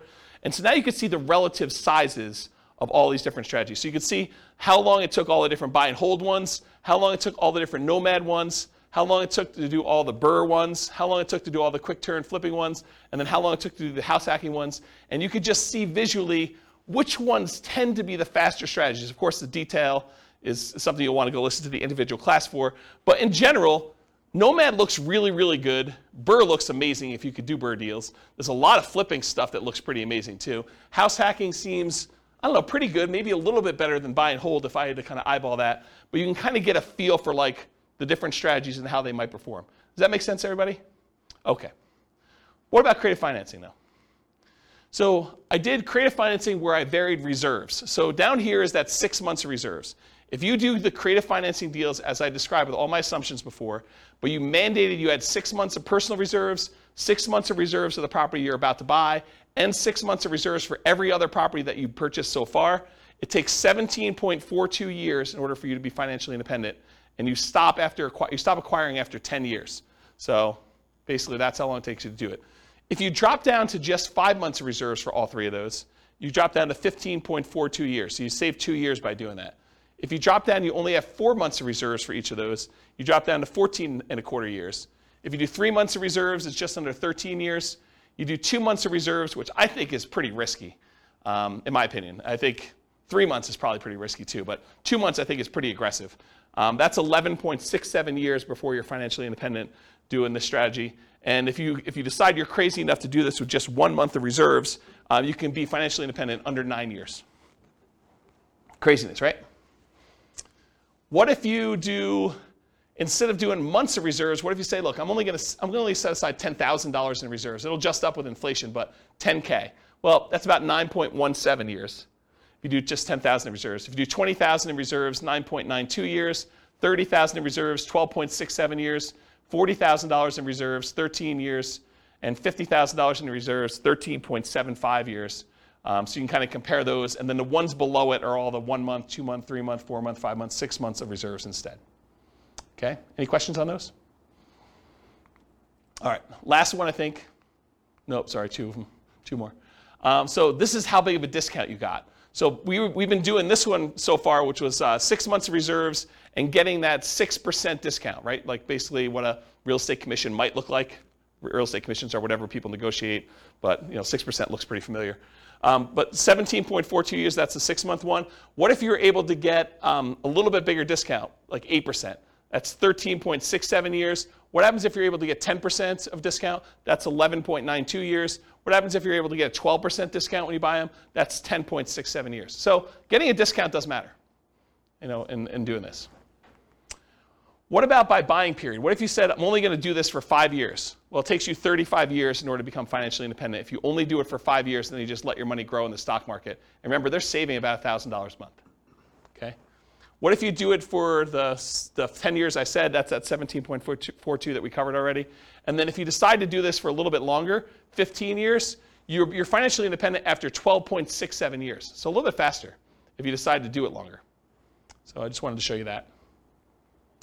Okay, so this is the same thing I showed you before. Now I just slid in this whole red section here for all the creative financing so that you can get a visual of like how effective these are compared to these other strategies. And it's super effective, right? I mean, I think the creative financing ones, and I did all the variations that we just covered, it's pretty fast compared to almost everything else we've done. It becomes one of the fastest strategies depending on like what you do and your assumptions about it for doing that. Is that surprising to anybody? A little bit? It's a lot of work though, right? It's not like doing Nomad. You just buy a property every year and you live there. This one's like you're out there hustling and buying properties and doing things and putting tenant buyers in there and negotiating and structuring all that. Any final questions on this? Is that helpful? It's like this slide, especially with the colors. I took a lot of time to write the color thing for you guys. I had to write special code for that. Like it was non-trivial. We good? Okay. So in conclusion, the assumptions for this modeling matters a lot. You're doing different price properties, you're doing different rents coming in, you do different discounts, you're doing it for a longer period of time, they're saving more or less, because they don't even get enough money to buy their first creative deal until they come up with 6 months of reserves, which isn't instantly. They only had $10,000 saved up front. So it took them a while just to get to the point where they have enough in reserves and money for marketing and closing costs and everything else before they can even buy their first property. So if you change any of those assumptions, this changes everything. That's why the assumptions matter so much. So if you change reserves or market conditions, the appreciation rate, rent appreciation rate, the price, interest rate, rent, vacancy rate, maintenance, property management, tax, insurance, all those things are going to have an impact on those numbers. The stock market rate of return or what you're investing in, and it's not just the return, it's also your risk profile. Investing in the stock market is a very different risk profile than investing in bonds or crypto, if you guys are into that, right? Their target monthly income retirement, we said they needed $5,000 a month in order to be financially independent. If it was $8,000, that's very different numbers as well. The safe withdrawal rate for any money they have in the stock market, that's going to come into play. The number and the frequency at which you buy these properties is going to be a factor. And then how big of a discount or the profit you make on each deal or the cash flow you make on each deal is all going to matter too. Then the strategies that work best in that market may differ. So just because I used all these assumptions doesn't automatically mean creative financing is always better, or house hacking is always better, or BRRRR is always better, or whatever. Like, different markets will have different ones that are better.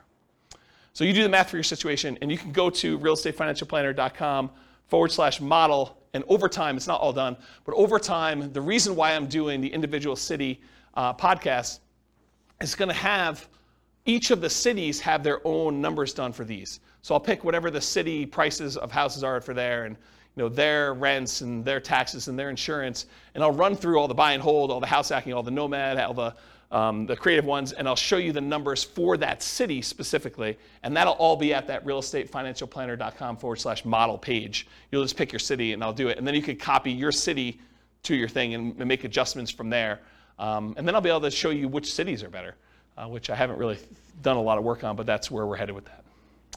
Yeah, questions? Remind me for the reserves. Yeah. In the stock market.